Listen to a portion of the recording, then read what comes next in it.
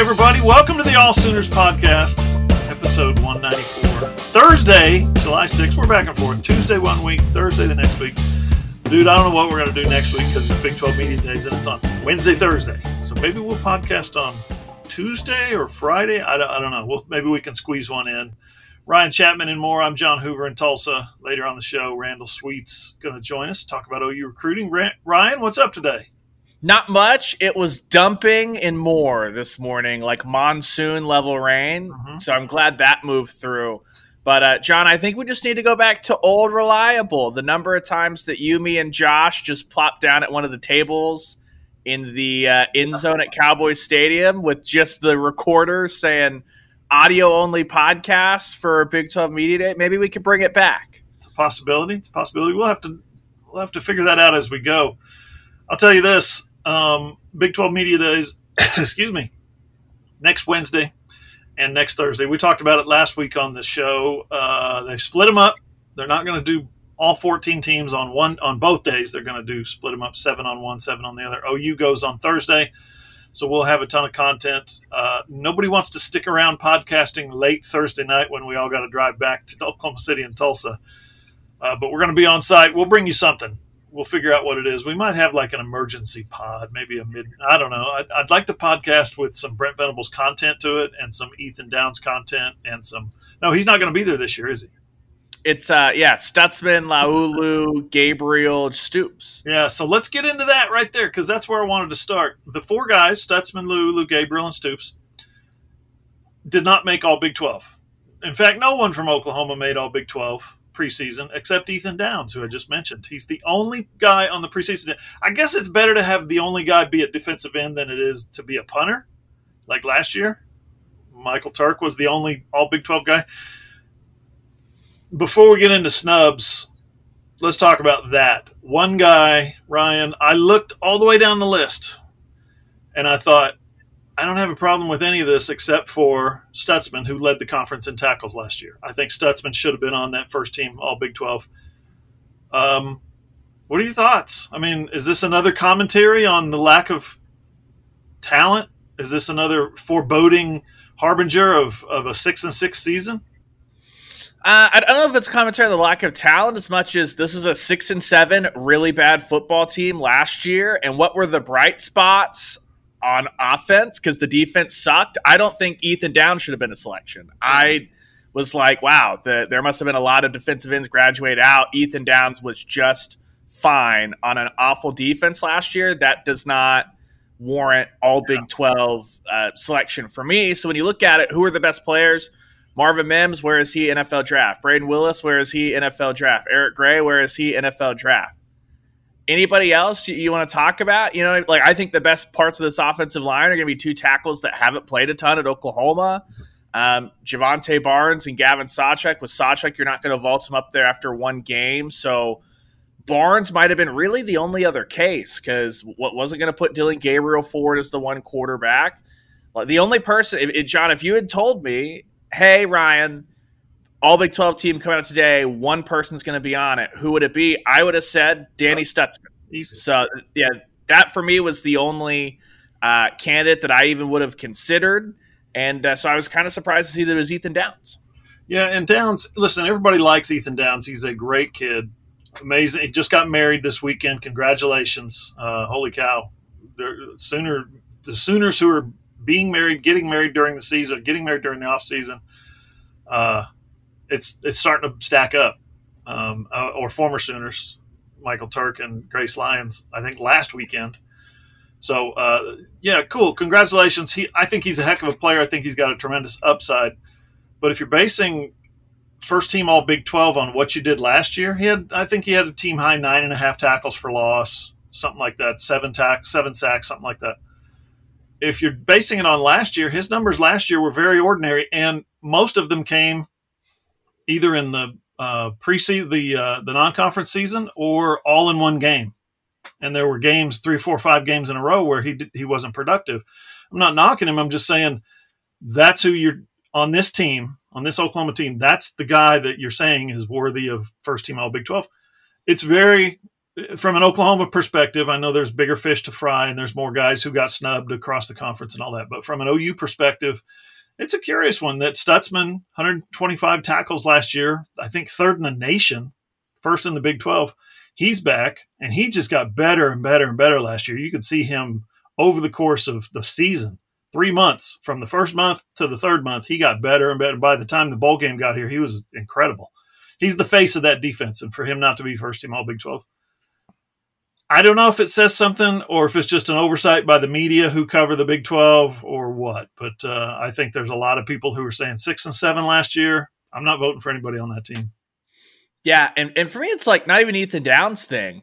That defensive line was awful last year, and it should not have a representative on all Big 12. Like, it doesn't matter. There was not like any one person was greater than the sum of its parts. Like, everybody in the Big 12 play ran on Oklahoma and ran at will. So it's not this guy or that guy. I'd say the same thing if it was Isaiah Coe, Jordan Kell. Like, if it was Jalen Redmond coming back and he's a first team All Big 12, like, why would any member of that Oklahoma defensive line, which couldn't stop a nosebleed, whether 4-man front or 3-man front, like, I just don't understand how you can carry any one of those over, because otherwise it's just you're hoping on development, and just I think it's probably more of an overall commentary on the loss of defensive line talent league wide, is why maybe Oklahoma breaking in a bunch of new pieces on the offensive line might not see a huge dip in their own run game, just because defensive lines across the country or conference, probably not as talented. Yeah. And I'll tell you what else this might be as a commentary on the rest of the Big 12's overall talent. They've got some really good linebackers. Obviously, if you're going to keep Billy Bowman off this list, you're going to have some really good safeties. And the Big 12 does. Offensive linemen, Rame probably gets a look just because he's done it for 2 years. He's been a 2-year starter, and he's a guy that's been there for a long time. Performance-wise, I'm not one to sit here and grade offensive linemen, but I can tell you with my former radio co-host thinks Andrew Rame, who played offensive line and was an All-American college, we're talking about Sam Mays, thinks Andrew Rame is a beast. So Andrew Rame is a guy that probably got some looks, probably got some votes. They're rebuilding at tight end. They're rebuilding at wide receiver. They've got young guys at running back. Nobody wants to vote for Dylan Gabriel, right? So, I look at the list and I'm like, I get it. I get every one of those except Stutzman over Downs. Speaking of Big 12 Media Days, we'll talk with Brett Yormark. The commissioner always starts the thing on the first day, usually in the morning, but he'll open up with a state of the conference kind of an address, and he's got some patting on the back to do for himself because the Big 12's got linear TV networks signed, Fox and ESPN, for 6 years, Ryan. That's not a huge long, like 12 years like the last one or anything like that, but 6 years in this technological time frame, right, where streaming is coming on more and more. More streaming services are coming on. More streaming services are getting into sports. More people are cutting the cord. To have Fox and ESPN as your TV partners for 6 years, $2.28 billion. That starts in 25, but they're signed. All the deals are signed. They jumped in front of the Pac-12 in the negotiating table to be able to do this. Their contract expires in 25. The Pac-12's 24. So the Big 12 got it done in 23. I mean, holy cow, Brett Yormark, you are killing it. Yeah, and that's what, with the current TV deals and the landscape, I don't think you want a super long-term one unless you're the SEC or the Big Ten. Frankly, it looks like the Big Ten may have some hurdles with Kevin Warren going to Chicago and saying, yeah, this actually wasn't 100% done. So really it's just the SEC that's sitting pretty. The ACC hates their deal, and look, regardless of if you think that this was a huge money upgrade for the Big 12, or it was just like a inflation interest adjust, you know what I mean? Just keeping up with what the cost is. Look at what just happened with San Diego State and the Pac-12. Like, the Pac-12, their big key thing they want to go grab San Diego State is going to have to either stay in the Mountain West for another couple of years or pay a huge penalty to the Mountain West, because the Pac-12 can't get their house in order, right? They're still John, how many months in a row have we had they're almost there on the Pac-12 TV deal and it's still not here? The Big 12's like kicking back, relaxing, and now they can do all the economic studies on if we add Gonzaga for basketball only, is that going to actually add money? They're in brainstorm idea mode while the Pac-12 is still just trying to put bacon on the table.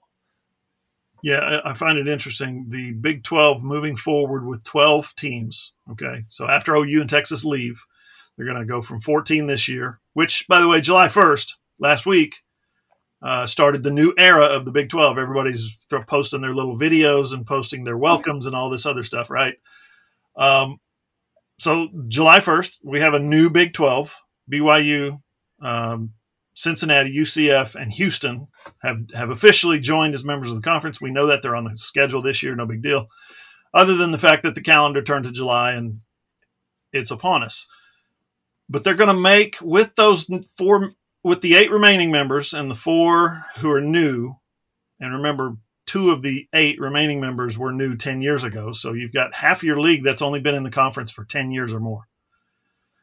They still are going to get an additional media from this ESPN Fox deal. Media rights-wise, they're going to get an additional, it's been estimated by, I think, Pete Thamel from ESPN estimated $22 to $32 million a year. It's going to put them around the $50 million a year mark, which is where the SEC and the Big Ten are right now. So great moves, great shakes by Brett Yormark and the Big 12 to take care of business, get some things done, be proactive instead of reactive all the time. I don't know if having media days in Mexico City is in our future, or at Rucker Park in New York. I don't know if that's something that we're going to do one of these days. I don't know.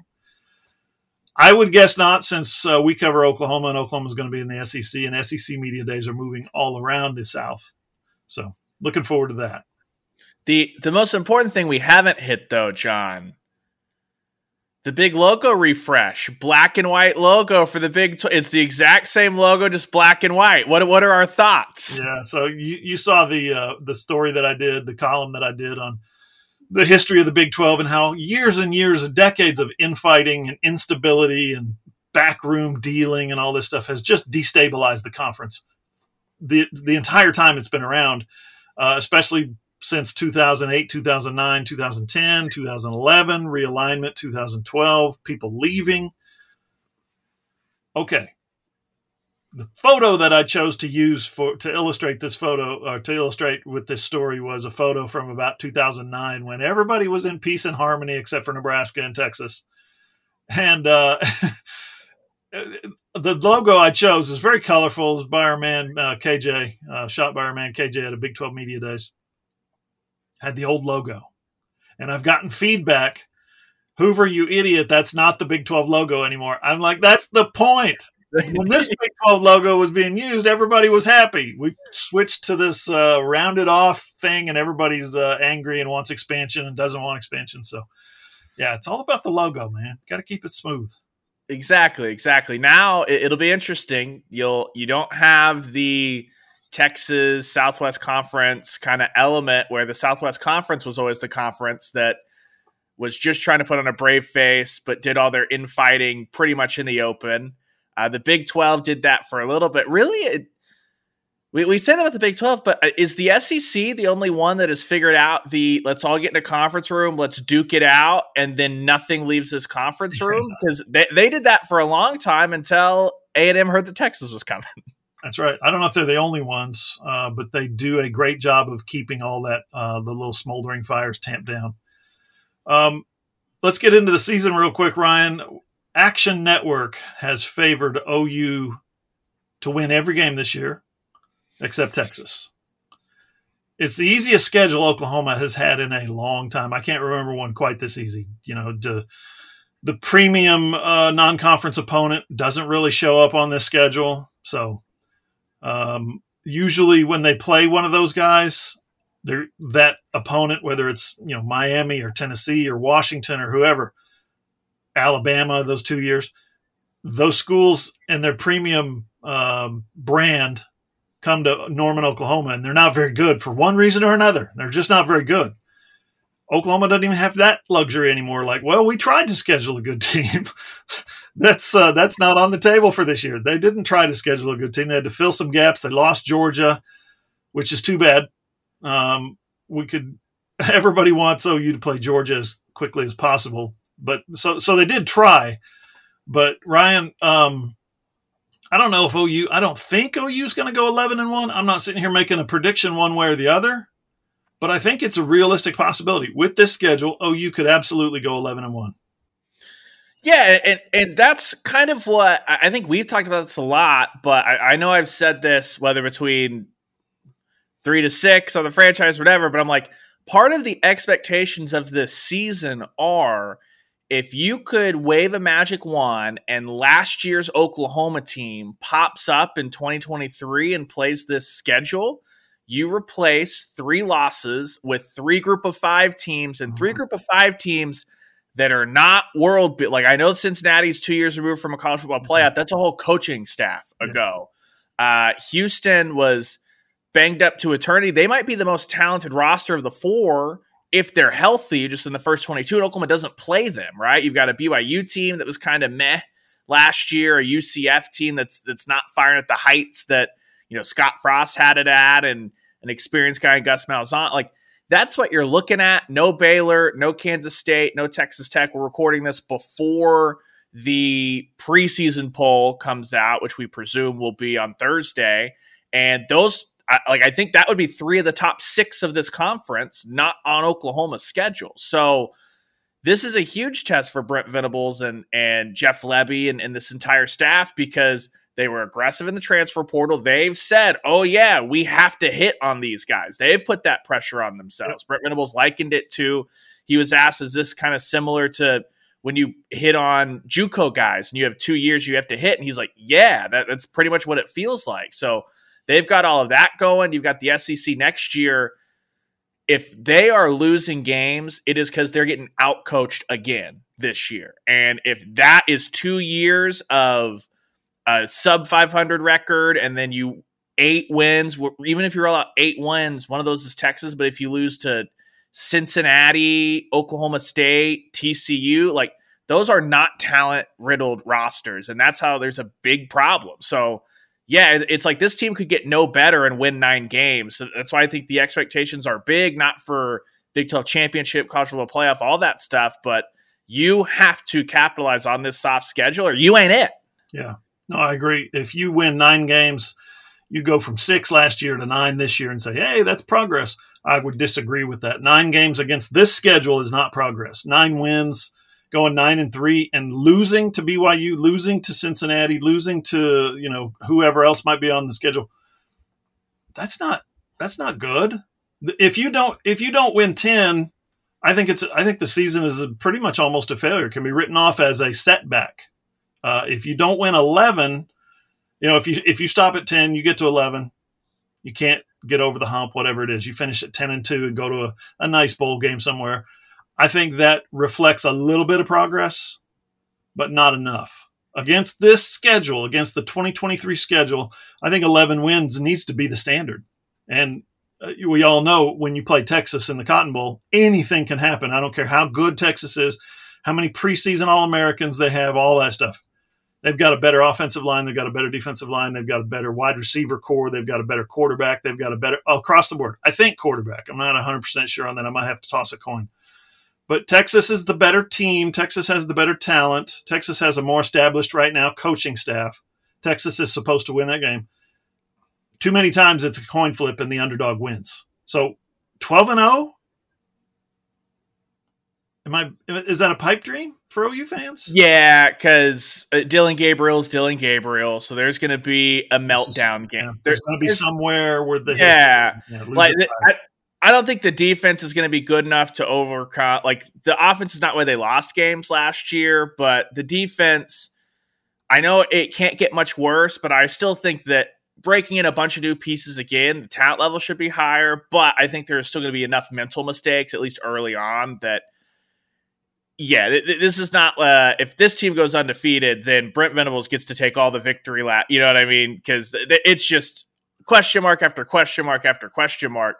Shoot, John, this team shouldn't even be talking about winning against Texas. This team should be talking about that game is crazy and is a coin flip every year. And the 2022 OU Texas game was one of the most embarrassing one-sided routes in the history of the series. Yeah. That was year one of that coaching staff. Oh, that's right. It was your 11th grade big brother playing in the driveway with his 6th grade little brother, right? Like that's what OU Texas looked like last year. Texas took whatever it wanted, did whatever it wanted, and just embarrassed them and ran up the score as much as they felt like doing until the fourth quarter. Yeah, it was a mismatch. I think. What do you think that game would have been? We've never really talked about this. Let's speculate. What do you think that game would have been with Dillon Gabriel on the field? So the defense was not like the only time that the defense stopped Texas is when Quinn Ewers decided he was just going to miss wide open wide receivers. Yeah. So I think Texas still names its score probably like at 56-24 type thing with Dillon Gabriel, just because they don't shut it down as early. Yeah, that's going two different ways, I guess. You could say they shut it down early because they had it in the bag. If OU's out there scoring 21, maybe they try to run it up a little bit more. But if Dillon Gabriel's out there, the offense isn't sputtering quite as much. Maybe they have fewer opportunities to get 56 points or 40. I think it would have been a 38-31 maybe type score for Texas and 21-24 for Oklahoma. I think it would have been closer, but not 49-0. Well, I'd ask you this. Do you think that the spotlight was too big for Dillon Gabriel last year as the quarterback at Oklahoma, just in general? In general, I think it was more than he was ready for. If that's saying it's too big, then so be it. I don't think it was too big in that vernacular, but I think it was more than he was ready for. Well, I would say, I agreed that I think he got used to it. He grew into it a little bit by the end of the year, but it's then a whole nother level of go into that stadium, in that environment, in that atmosphere, and perform. Yeah. I was not banking on Dillon Gabriel having a good first OU Texas experience the way that he handled everything else, which was just kind of shaky. And this year it'll be the returning quarterback who has experience in the game, Quinn Ewers, versus the quarterback who has never played in the game. He suited up and stood on the sidelines. What are you talking about? It's going to be Arch versus Jackson. We know this. It has been written. Went there. Hey, if we can get to October and that happens, cool. I'll be fired up to cover this team the rest of the year because it will be interesting. There will have been some stuff go on that people don't like and are angry about, really angry about. And if they would get to that point in the season and there's a quarterback change, yeah, that'll be one of those seasons that we look back on saying, God, I hated to cover that, but man, it was something new every day. Yeah, just like 2021. Just like 2021. We're just looking around like, is there anything else? Are there any other chapters to be written in this season? Oh, yes. Yeah. This sucks covering this, but this is amazing. That's the way we left 2021 and 2005 and other tough seasons that quarterback play wasn't very good. I'll tell you what, Ryan's going to come back and we're going to talk Oklahoma softball next. There have been some changes, and yes, more could be on the way. But first, a huge shakeup on Brent Venable's support staff, plus Randall and recruiting in segment 3. That's all next on the AllSooners Podcast. Hey, are you a business owner looking to get your product out there to the masses? Let's say you run a hotel in Norman or a car dealership in Oklahoma City or a restaurant in Edmond, or maybe you're a small online business who creates and sells OU merchandise and you just want Sooner Nation to come sample your wares. Well, then consider advertising in this space right here on the SI Sooners Podcast. SI Sooners reaches thousands of readers, viewers, and listeners literally every day, and the SI Sooners Podcast is the ideal place to find your next customer. To advertise, send an email to allsoonersi@gmail.com or DM us on Twitter at all_Sooners.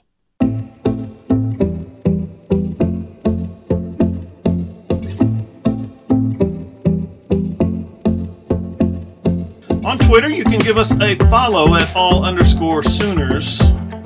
Don't believe the hype. Twitter's going to be around for a while. I'm at John E. Hoover. Ryan is at _Ryan Chapman. I think you can probably find Ryan over at Threads as well. If you want all of your Chelsea Football Club content, that's what I've decided. That my feed is going to be curated to just yelling at soccer over at Threads unless it becomes an actual thing. Nicely done. You can follow our man Ross at Ross Lovelace. And Randall is at Randall Sweet 5. Follow him for all the latest in the recruiting news. We'll get with Randall in a few minutes to talk about the latest commitments, the latest offers, the latest announcement dates coming up, and there's quite a few. It's July now, so here we are. The website, of course, AllSooners.com, Fan Nation affiliate, part of the Sports Illustrated Network. And remember, it's all free. All Sooners is. No signups, no emails, no passwords, no credit cards. All Sooners is all free. Segment 2 for you, Ryan. I didn't know what to make of this news at first when it broke during the week. Sooner Scoop had it first that Thad Turnipseed, he's the mover and shaker. He's been called the right-hand man of Brent Venables. He's the guy. He's one of those doer and finder of things. He gets things done. And he's got a big, long, fancy title at OU, or he did. He resigned this week. So again, I didn't know what to make of it at first. You start asking people, calling around, seeing what opinions you can find and what insights you can find. Turns out that there was a little bit of, it wasn't all copacetic, apparently, as we thought, like, I'm just going to do this and spend more time with my family. I've been building outrageously beautiful and successful facilities at 2 of the finest programs in America for the last 20 years.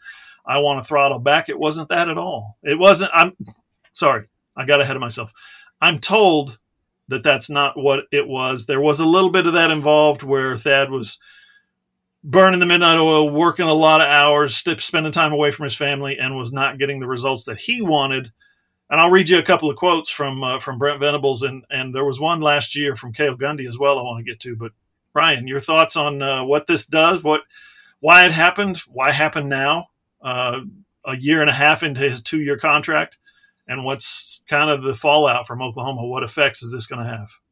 Yeah, the first thought I had was, that is supposed to be the outside set of eyes, right? That we talked about this a lot. You made a great point, I think, when Brent Venables was hired, that since 1999, Oklahoma football had been viewed through the lens of Bob Stoops, which there's nothing wrong with that. Then it was Lincoln Riley, who his only experience was at Texas Tech, East Carolina, and then under Bob Stoops. So the program just hadn't had a set of eyes that had found success at another major program to see, hey, maybe you can reorganize this. Maybe this is antiquated. You need this. You don't have whatever it is. Brent Venables got to look at that for a decade at Clemson. Thad got the Clemson experience plus Nick Saban at Alabama, right? So 2 of the most dominant. If he could have spent a couple of years at Georgia in there, he would have had the hat trick of the last 15 years of college football. And so helping Venables behind the scenes set that up, that was my first thought, is, that could be a big loss. But then the flip side of that, the second thing I had was, you mentioned the 2-year contract. Okay, he was there in the initial setup phase, that foundational phase. Yep. The plans for the new facility have rolled through. Board of Regents looked at it. Like, the only thing new on that are the renderings that came out that Oklahoma worked very hard to ensure those are not the renderings that they have, all that stuff. So I guess my question would be, at the end of this 2 years, outside of the fundraising, was Thad's work going to be done, essentially, because the football offices have been reorganized and the facilities are en route? Right. That's the question I ask as well, is, has he done his job already? In a year and a half, he had a 2-year contract. Is he finished? Because he got the Board of Regents to pass they approved $175 million in spending to get Oklahoma into the SEC, basically, right? That's what you're doing. Your move is to get Oklahoma into the SEC. And by doing that, you have to match what the SEC has in facilities and infrastructure and things like that. He did that. He got it done. And unless they renege and say, this isn't happening, we changed our minds, we're not going to spend this on this, we're going to spend it on something else. I don't think that would happen, of course, but that's the only thing that could derail this. He did what he was tasked to do, and I don't know what else there was for him to do. But just in terms of, I don't think him and Venables were fighting, but I think they may have had a difference in opinion of where they go next, or what the facility, there's renderings coming out possibly later this summer, possibly in the fall. What do these renderings look like? I think we should have this. Maybe the other guy says, I think we should have that. Yeah, well, that, or if you're an aggressive fundraiser, then you're going to ruffle some feathers just as it is, because you're always going to be pursuing the more, which is not necessarily a negative. You're doing your job, right? And so I wonder, too, if you have a fundraising infrastructure in place. Then you have an outside person that comes in and says, I want to do it my way. I've had success at Alabama. I've had success at Clemson. That I wonder if that's not even necessarily a Venables thing, but just like the rest of the office, the rest of the backroom staff, as it would be in soccer, just because you're having to mesh all these people from different backgrounds together. When again, for a long time, it was, here's the Oklahoma infrastructure, and they'll slowly kind of add. Then in this 2-year period, you've got all these analysts, the Soul Mission, tons of fundraise. You know what I mean? Like you just had a lot happening all at once. Yeah. So Venables had some things to say about him last year, and some really, impressive sentiments by Brent Venables. He said that, and I'm just paraphrasing from a giant quote here.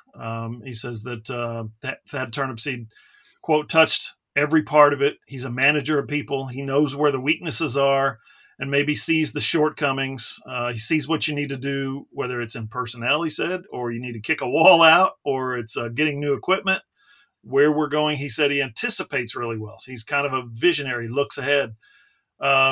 He says, here's the thing that I think may ultimately have, and I'm speculating here is all I can do. I think this may have cost him. This is a quote from Brent. He's going to tell you the truth, whether you want to hear it or not. He's had tremendous influence. You put those things together, and it's like he understands that if Oklahoma needs to look like an SEC team, then this is the path that you get there. All right. If Oklahoma doesn't want to spend $175 million and look like an SEC team, then he could just sit there and take a paycheck, right? But these are the ways he wanted it done. A quote last year, I think it was last spring, from Cale Gundy was interesting too. He said about Thad Turnipseed, Thad has become one of my best friends. And think about that, in a short amount of time. He wants to get things done. It's about the program and what we can do to make our program better, what we can give our players the best opportunity to be the very best and playing on equal playing fields. Now, project that to the SEC, where they're going from the Big 12 to the SEC. Oklahoma has amazing facilities. He wanted them to have, especially for the Big 12, he wanted them to have the best facilities in the country. That's as simple as I can put it. That wasn't always the case. And everybody wants that, but what are you willing to commit to get it done? How many resources, how many people, how much time during the day are you willing to, so anyway, there's a little bit of friction there, I guess, and he's on his way out. Again, 2 years, $350,000 a year. And Ryan, this is a guy that at Alabama for 11 years, he was the director of athletics facilities. He basically put together the capital projects that raised more than $150 million at Alabama and got their facilities up to snuff. At Clemson, for 9 years, Dabo hired him, director of football recruiting and external affairs. He oversaw construction of their $55 million football complex. Put Clemson on the level of those SEC schools. Now at OU, he didn't do 11 years. He didn't do 9 years. He did 18 months, sort of. And he was the point man on the new project that's going to cost $175 million. So I think this is a big loss, Ryan. I'm sure they'll hire somebody who's qualified and has a vision for what the future needs to look like at OU, but this is a big loss. Yeah, and I also wonder for him, how difficult is it to fundraise off a 6-7 football team? That's a good point. I mean, it's Brent Venables said it's harsh, right? He could be hard, but how difficult is it? We know Joe Harris, we were there when he talked about, hey, they're giving money like never before after Lincoln Riley left. Yep.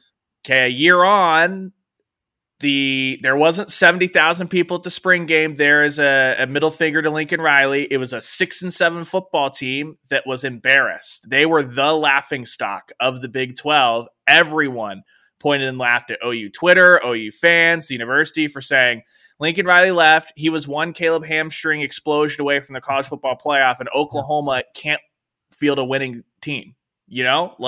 I wonder how difficult that is. The timing of just getting $175 million is not going to happen in one calendar year, no matter how excited you are for Brent Venables. Then the team gave no one any hope to fundraise off of through this summer. Because now I think there would probably, I don't know anything about fundraising, don't know the first thing about fundraising, But if I had a ton of money, you know what I'd say? Let's see if you can win 9 games with this schedule before I fork over a couple $100,000 on this vision you're trying to sell me. Yeah, that's a good point. They did report, I should say, OU reported last year a record fundraising year, most they've ever raised in one year, which is pretty shocking to think about. You one coach leaves and everybody jumps in the boat with Brent Venables, and they go 6-6, finish with a bowl loss to go 6-7. It's like, can you put a hold? Can I put a 30-day hold on that check that I sent you? And then Patty Gasso came along and fixed everybody's soul basically with the 3rd national championship in a row. Ryan, there were some graduations, there were some losses, there were some exits via the transfer portal.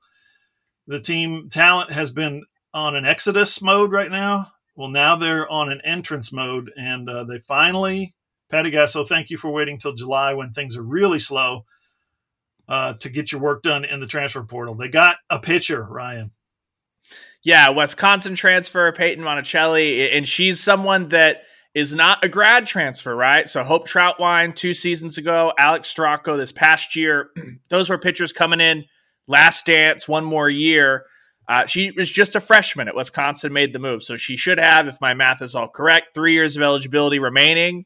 So I'm really fascinated because, last year this was Jen Rocha's comments, the associate head coach and pitching coach, filtered through Patty Gasso, where Patty Gasso had said that 4 pitchers was a good number to work with. So I don't know if that means there's one more on the way, but right now you'll have Nicole May and Kirsten Deal, who we've talked a ton about, and now Monticelli, who posted a 2.7 ERA, 2.71, I think, technically last year at Wisconsin. That puts her in the ballpark of what Nicole May had as a freshman. That number's come down, down, down every year working with Jen Rocha. The thing that I think you'll really like if you're watching is her strikeout rate. She wasn't given a ton of innings. She had 2nd most innings, but basically every 3.7 batters, she was bringing up a strikeout, low walk numbers. I think the biggest thing for her is she did give up 8 home runs in a little bit smaller innings. So that'll be something that Roach will be working with her on, but adds another arm to the fold. She's a righty, so you have Nicole May and Monticelli working from the right side, and then Kirsten Deal on the left side. And the important thing, I think, too, is that Jordy Ball would have had 2 years left, 1 year of a grad transfer. You're filling a 3-year void with Monticelli coming in, and she's someone, too, that will get some international experience working with Team Great Britain this summer as well. Yeah, they were in Oklahoma City, Great Britain was. And are they over there now hosting the sport? They had, I don't know if it was a tryout or a team camp or whatever it was called, but Oklahoma State hosted them just after the Women's College World Series, and it sounds like they hung around. Team GB is going to play the Oklahoma City Spark in an exhibition or 2 across the pond. So Tara Henry from D1 Softball is the coach of that squad, very close with the Spark. So they were hanging around for a Spark game or 2, and Monticelli made her way down to Norman, and obviously Patty Gasso closed the deal. Yeah. Speaking of Sparks, Hannah Sparks, first base coach to everybody sitting in the stands. I'm sure she had a larger role than that on the team, working with hitters and whatnot. But Hannah Sparks, what was her role? Grad assistant, volunteer assistant? She's moving on to a full-time coaching position at Auburn. Ryan, I got a question yesterday. How the heck do you lose a coach if you're OU? What, you don't have enough money to pay him? What's going on there at OU? Are you kidding me? To Auburn? And I had to remind the person that texted me this. No, this is basically a student assistant, grad assistant, volunteer assistant, real assistant, and you get real money. You get a contract, and you get to go to work for you got your own office and all this stuff. That's what she basically is doing, Hannah Sparks. She's taking a full-time job. Not that in terms of hours she wasn't working full-time, but because of the NCAA rules, she wasn't being paid full-time. Yeah, and you've seen this the last couple of years. Like just this year, Hope Troutwine and Hannah Sparks were those GAs there for Oklahoma. Hope Troutwine, you can do that for 2 years before you have to move on. 1 year in, Troutwine is a pitching coach at Houston now. Sparks headed back to Alabama to coach at Auburn, where from that region, if you remember not the 2022 or 2023 season, but the 2022 season, excuse me. Zaleski, who was the first base coach, she got picked up as a staff assistant, a proper assistant for Mike White's staff at Texas. Right. So Mike White at Texas. You've seen Sydney Romero. She was a GA a couple years, went to Duke for this past season. Now she's headed to Oregon. That's just when people get their hands on Patty Gasso coaches, that coaching tree, they want a part of that. And at Oklahoma, JT Gasso, Jen Rocha, like they are locked down at pitching coach, hitting coach. So Sparks, it's a chance for upward mobility to actually like be on the higher up of the staff as opposed to just working through the GA ranks. Yeah, and with Hannah Sparks and Sydney Romero, you're not only getting a qualified coach who knows what's going on in the game of softball, you're getting somebody who came up with quote-unquote OU DNA, right? Former players at OU who know they have that the kind of inside knowledge of how Patty operates, and maybe you can put them in the staff room and, okay, so we were thinking about moving batting practice to 3:15. What would Patty do? You know, you can ask your assistant coach. No, she kept it at 3. Oh, that's a good idea. You know, whatever. You can kind of tap into that. I think that's smart. And then Folly Aviu. I was going to say, you see this in the NFL all the time. Everyone wants to hire someone that has stood next to Bill Belichick. Right. For a while, it was everyone populating college football with assistant coaches. Yeah, everyone wanted to hire the secret.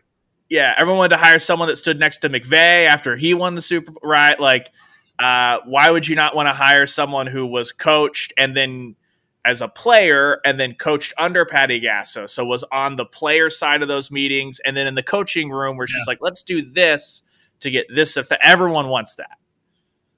Not all bad news, not all exodus. Fale Aviu, new assistant coach, former player coming back. She's since Ryan, they're going to at some point relax the rule and let you add a full-time paid assistant coach staff member. But right now, Fale is coming back, and she's going to be a grad assistant, I guess. Yeah. I need to, and this is on me. I noted this yesterday. They got away from me. I need to do the digging on when that third assistant becomes active, just because sometimes, like when we talk about softball signs this recruiting class, but they don't play till the next season. I get the dates confused because we operate on football. But yeah, I would say Sydney Romero would be someone that Patty Gasso would like to bring back and be that person. I don't know. Romero might be too high up the food chain now, but Aviu is someone that coming in, and that's another one that Patty Gasso had talked about as a player, kind of having that mind for coaching. Excited to see what that next step's going to be. And the good news for Oklahoma is a lot of times if those spots open up, you'll have former players that Patty Gasso has brought along already in the coaching tree that can come back in. And then they're going to have another element of, hey, the player has an issue. Maybe it's not big enough to go take it to Patty Gasso, but now I go to Fale Aviu and be like, you played here. You understood the pressure of this. You understood how Coach Gasso's mind works, all this stuff. I think that's always been successful for Oklahoma, just as the GAs and those former players can be sounding boards for the players as much as they're learning how to coach and getting that tutelage under Gasso's watchful eye. 30 seconds, Ryan. Patty yesterday tweeted a second boomer emoji with the little bombs, which is her signifying we got one. What does your gut feeling tell you? Are they done in the transfer portal? Are they going to pull any more? And what names can you offer? Are we still talking about the same two names that we were last week? Yeah, I really think they need a backup catcher, but Alana Vaughter from Stanford, pitcher, Taryn Kern, going to be a designated player from Indiana. I think the Sooners would add either one of those. That doesn't fill the catcher void. So I've been kind of scouring. There's not a lot of obvious connect the dots for the backup catcher point, but yeah, I do not think Oklahoma is done. I think that Patty Gasso maybe just gave everybody else a little week or two. Okay, you do your transfer portal thing. Now, if you don't have it mopped up, I'm going to bring the hammer down. Yeah. I can't imagine the communication line that she's keeping open with everybody that's in the portal. Everybody's in the portal going, come on, coach. Pick me. Make the call. Waiting to be picked like kickball in the 6th grade again. Those were the days. Ryan, appreciate it, man. We'll let you go and bring on Randall. Absolutely. We'll see you and avoid that monsoon that I think we're sending your way from more. Let's hope it dissipates before it gets up I-44, or at least has to pay a toll. Coming up next on the show, Randall Sweet. He's going to join us to talk OU recruiting. That's next on the AllSooners Podcast.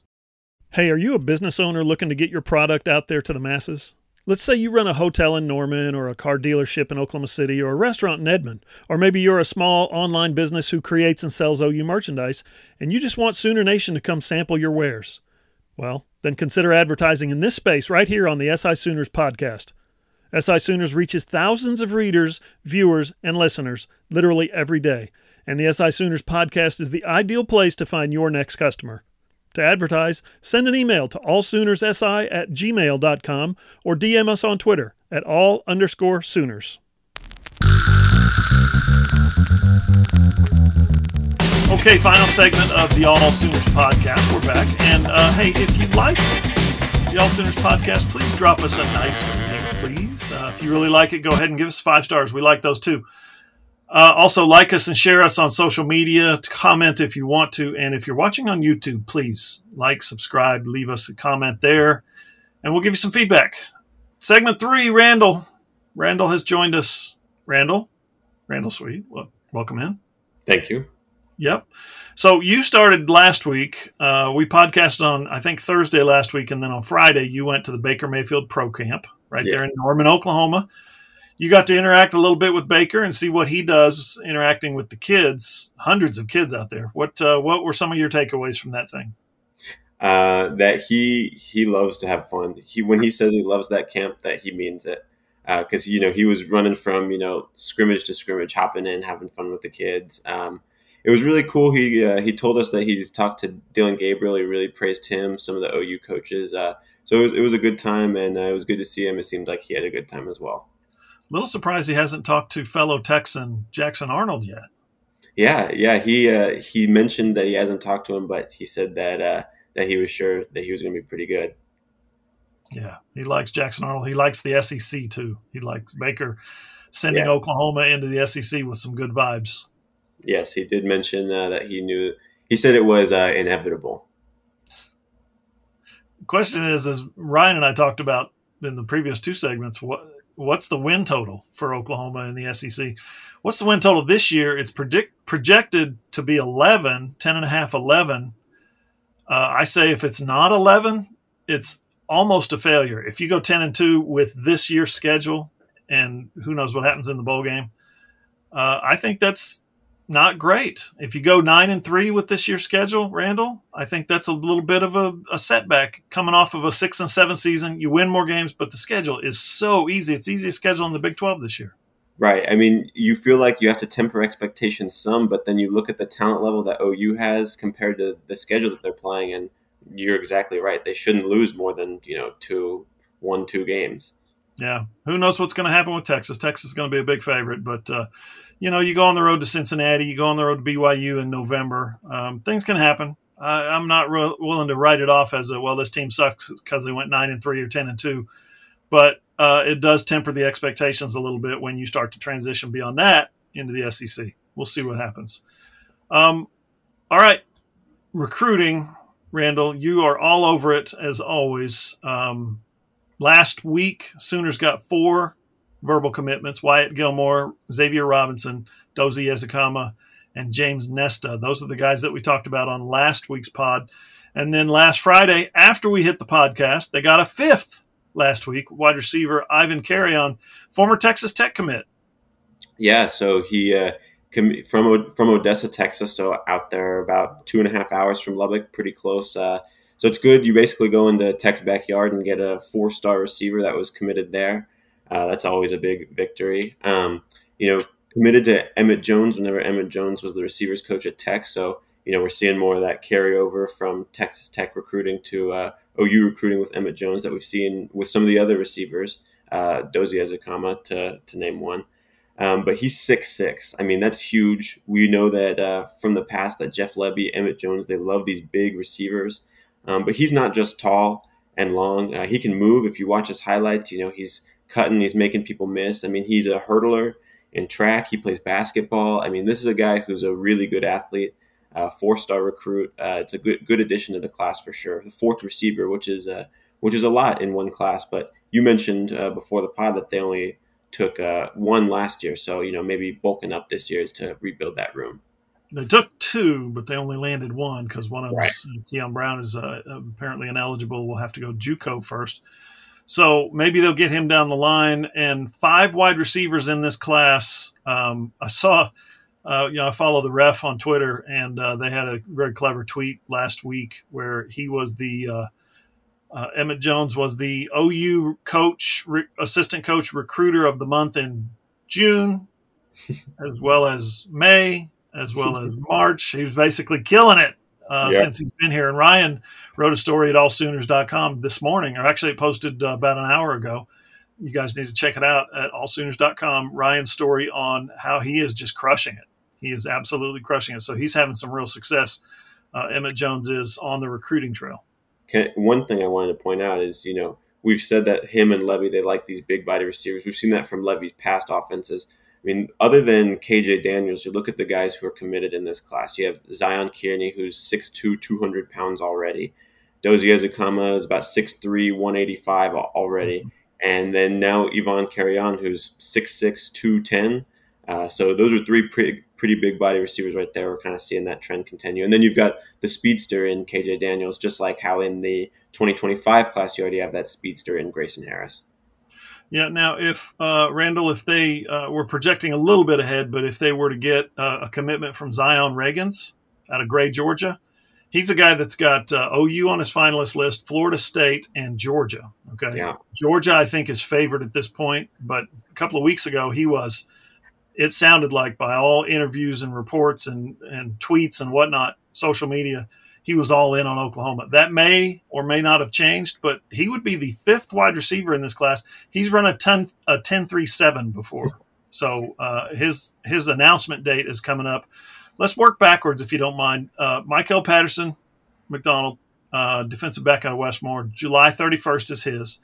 And then Zion Reagans, you have his date handy when he's committing? July 18th. July 18th. So that's coming up in a little under 2 weeks. Yeah. Casey Poe, his commitment date, interior offensive lineman from Lindale, Texas. Yeah, July 12th. So we'll be at Big 12 Media Days, of course. Yes, that's very typical that commitments start coming when we're overwhelmed in a sea of Big 12 Media Days. Tight end Devon Mitchell out of Los Al in California, July 8th. Is that right? Yes, and also on July 8th is I don't know if it's Marcus or Marquez Easley from Kankakee, Illinois. Okay, offensive lineman, right? Yes, yeah, tackle. Big Easy, I think he goes by. Yeah, exactly. Mitchell's a 5-star tight end. He's going to be a good one. Yeah. Up next, though, there's a commitment announcement coming tonight. So a lot of you guys, by the time you listen to this podcast or watch this podcast, the decision will already be made. The news will be out, and we'll have a story at AllSooners. But defensive end, defensive lineman, 270-pound kind of defensive end mostly, but he can play inside if he wanted to. Joseph Jonah Ajonye from Conroe, Texas. He's committing tonight, Randall. Yeah, and from what it looks like, even though apparently he has a good relationship with OU, from what it seems like, it does not look like OU is going to win this battle. It seems like Georgia's the favorite from everything that we've seen and heard, and it's just hard to beat a team like that on the defensive line for big time recruits. With the track record that they've had recently of winning, obviously, and putting players in the NFL, it's hard to compete with that. But the more that this coaching staff at OU can build that defensive line, build wins and put guys in the NFL, they'll start to win some of those battles more. But with as new as they are here, it's just hard. It's the single most important position that Oklahoma has to upgrade if they're going to hope for any kind of success in the SEC. And they need to upgrade it now because when they get to the SEC next year, those guys are going to be freshmen. They're not going to play as freshmen. Most of them are not going to play as freshmen. Your PJ Adebores and guys like that are going to be sophomores when they get to the SEC. So he'll have a year under his belt, so to speak, when they transition to the SEC. But, 2025, 2026, you better start building now. You better start laying that foundation now. So I agree with you. I think Ajonye is going to Georgia, but he would be a fantastic piece. And there's some other pieces out there. We've talked about him, Williams Nwaneri, for instance. Your gut feeling on Devon Mitchell? He's down to Alabama, Miami, and OU, and Miami has really taken off in his eyes. That's what we understand. Yeah, I mean, from everything that we understand right now, I would still say that OU probably is the place. But like you said, if it were Miami, I would not be shocked at all. I don't know personally, what it was that about Miami that crept up, but apparently he visited there and loved what he saw. And so if it was Miami that we see on July 8th, I think at 3 p.m. Central Time, it wouldn't be surprising. But right now, I would still say that OU is optimistic about that from what I understand. Yeah, Miami hasn't had a ton of success lately, but they've got that South Beach lifestyle. Yeah, and NIL. It's hard to beat. Yeah. Miami also has some boosters who have their fingers deep in the bag, so to speak. Yeah, NIL money is big. Mm-hmm. NIL is huge for Miami. That's how they're winning a lot of these. That's at least what we're told. And, they're doing what they can to rebuild the culture there. All right, Casey Poe, what's your gut on the big offensive lineman? He's down to, I think, 7 schools: Alabama, Auburn, Clemson, Georgia, LSU, OU, and Texas Tech. From what I understand, that seems like a Alabama victory right there. From looking at his Twitter and the most recent visits he's been on, it seems like he really likes Alabama.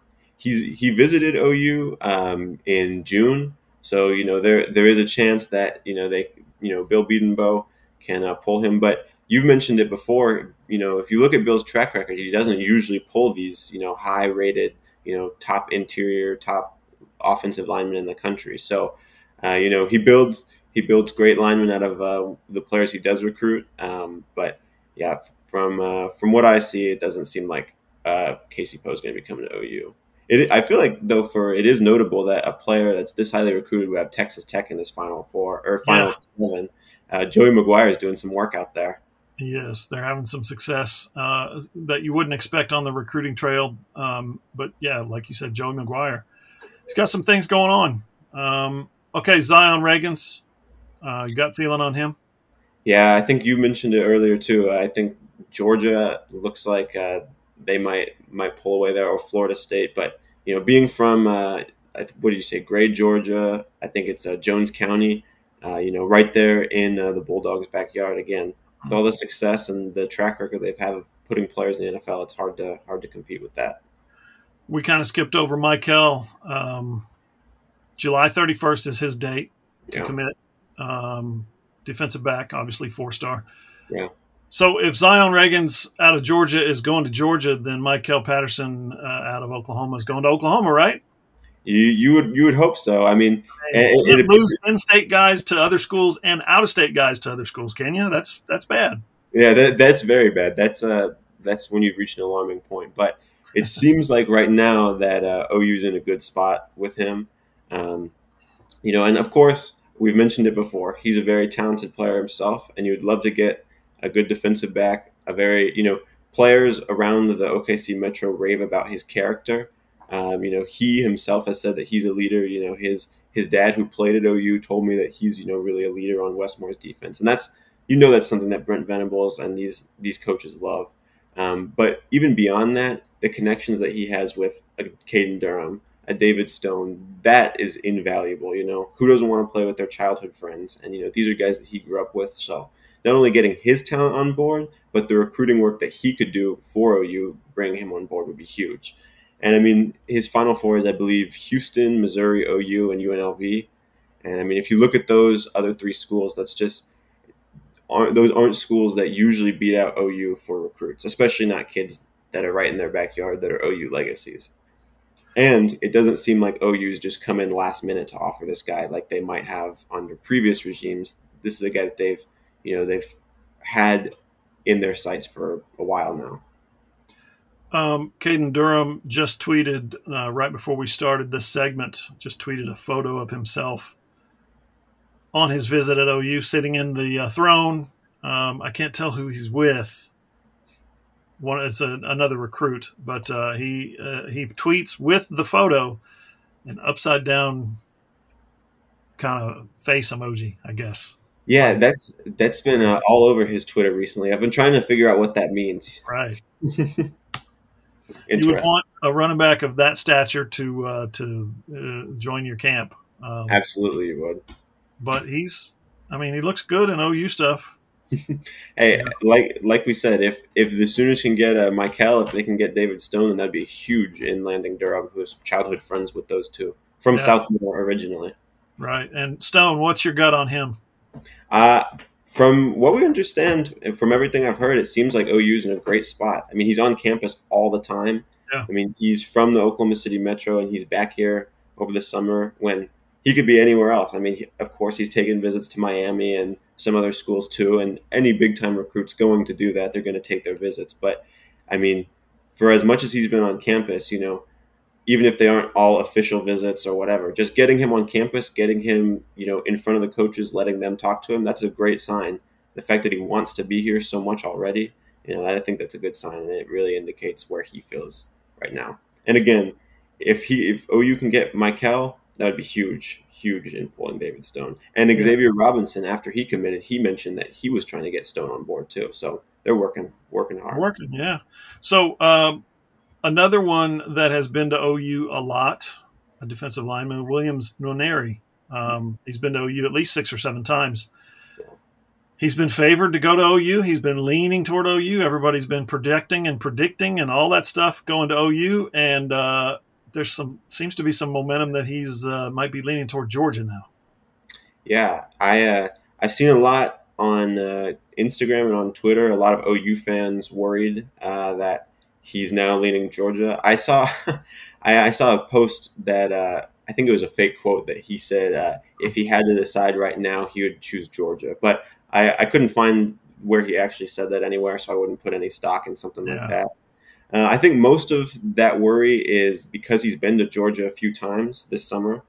But again, we've said it before, just a few minutes ago, the talent that they produce, the success that they have, they're going to be able to at least lure in some of these top recruits for visits. If you're a player of his caliber, that's going to entice you.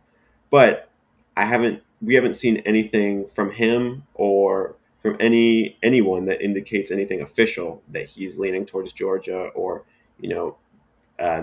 that's where he would commit if he had to right now. So I think right now OU fans should stay calm and just let the ship ride, let Brent and let the coaching staff do their thing, and we'll see where the chips fall. And I mean, it's going to be hard to beat out Georgia, especially for those top players. But if you want to land the top players in the country, it's always going to be a battle. Yeah, and your relationship with Todd Bates and your relationship with Miguel Chavez is huge. Yeah, so, especially with him having a coach who played for OU when Venables was on staff, and another player on the team, the coach's son Isaiah Mazie, being favored to go to OU in the 2025 class. Okay, another nearby guy, right across the border, right across the Red River, Melissa, Texas, Nigel Smith. Yeah. What you got on him? Defensive lineman, 4-star, some think possible 5-star. Hell of a player. Yeah. When I talked to him, it seemed like he really loved OU. I asked him, out of all of the top schools that he has, the places he's been visiting, A&M, Penn State, Ohio State, OU, what sticks out? What sticks out about Texas? What sticks out about all those places? And from what he told me, I would think that Ohio State and that OU and that Penn State have a really good shot. He raved about his relationship with the coaches at OU and at Penn State, and he raved about the track record of the coaches at Ohio State, which it is impressive. They've put a lot of defensive linemen in the NFL. If you look at the Bosa brothers, I mean, you can go down the list. There's tons of dudes that they put in the league. But what he told me was that he really loved the Soul Mission, which is what OU has, and he raved about the Soul Mission, which is something I've talked to with multiple recruits that they really, really love about OU.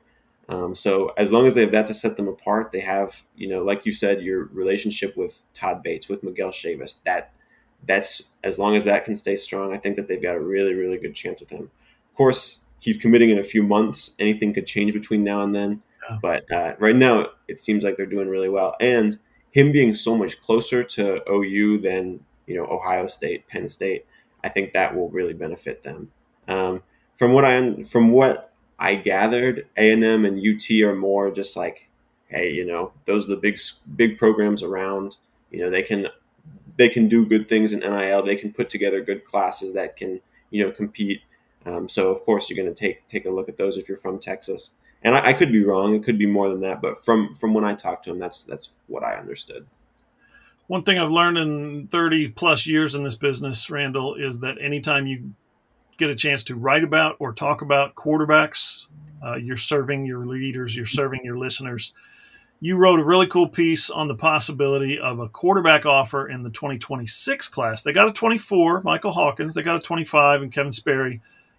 They haven't really started on the 26s yet. These are guys that are freshmen in high school and haven't played on the varsity yet. So they haven't, the evaluations right now, what the material they have is really thin. But I love the story that you did. You looked ahead to some, players in the region, some players in the area in Texas for sure.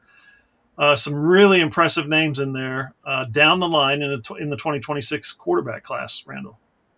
Yeah. So, they haven't offered anyone yet. It seems like, Brent and the staff, they really like to do their due diligence and hold off on making those offers prematurely. They don't offer kids before they get to high school like we've seen other schools do. And with quarterbacks, they don't offer them before they've seen too much. And so that's why we haven't seen a 2026 offer go out yet. But I would imagine that as these kids are starting to be sophomores now, if they can put together some good sophomore tape, then that's when we might see some offers go out.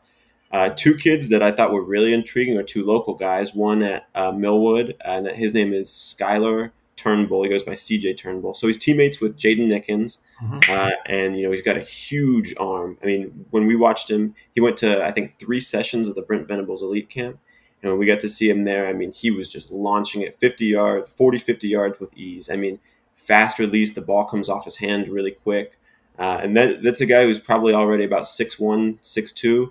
Going into his sophomore year of high school. Obviously, he's young, so he could put on some weight still, but those raw skills that you like to see, that quick release, the arm strength, the mobility, they were all there from him. So if he puts together, a good season, we know OU has eyes on Millwood already. They've recruited Marcus Major. Jaden Nickens is there right now. It's a guy that they're really heavily recruiting.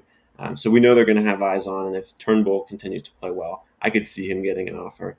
And then in Stillwater, there's Connor Quintero. He's already got a few offers. Oregon, to name one, that's one of the bigger programs that's offered him. And it might be hard to get a recruit out of Stillwater, or maybe it won't be now that you're not playing in the Big 12. We don't know what OSU quarterbacking is going to look like in the next few years. So maybe it's not as hard as we think. And he's a guy that's already, gotten some recognition nationally. So that could be a guy that OU looks at. He's already on the radar of the coaching staff for sure. And then another guy that we got to see at the Brent Venables Elite Camp is Dayton Raiola. He's the younger brother of Dylan Raiola, who's the number 1 prospect in the 2024 class. He's a Georgia commit, huge 5-star quarterback. And his younger brother hasn't even played varsity yet because he's had to back up his older brother. But when we saw him at the Brent Venables Elite Camp, he was definitely special, and he's a guy that will get offers for sure down the line. He's already got one from Nebraska, but he had a cannon. I mean, easily putting the ball 50 yards through the air. I mean, almost hitting the top of the Everest training facility with the spiral he had on the ball. I mean, just really impressive the way the ball pops off his hand. Probably the strongest arm of maybe anybody except for Kevin Sperry, or maybe even, neck and neck with Kevin Sperry. He could really sling it.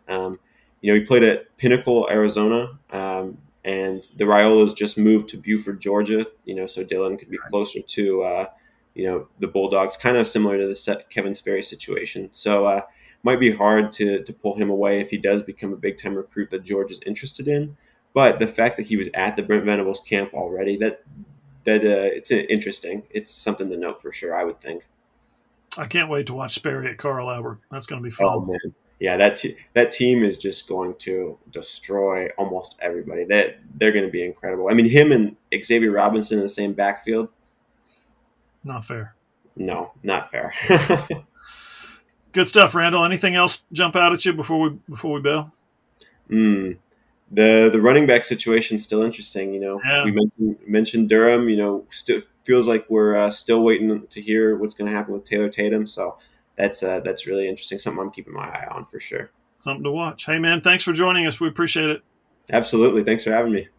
And thank you guys for listening. We'll be back next week on the AllSooners Podcast. We'll be breaking it down for you from Big 12 Media Days down in Arlington, Texas. We'll try to figure out how to do this. It's logistically going to be really tough, but we'll give you something. Might be a short pod. Maybe it'll be a in between days. Maybe it'll be a short wrap up at the end. Who knows?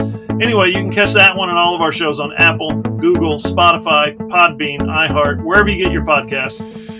If you have an Amazon-enabled device, just say, Alexa, play the AllSooners Podcast. She'll hook you up. It's also posted on our website, allsooners.com. Just click on the player, listen on your phone, your tablet, or your computer. And, of course, all my shows are on my YouTube channel, John Hoover, me, Ryan Chapman, and Randall Sweet. I'm John Hoover. See you guys.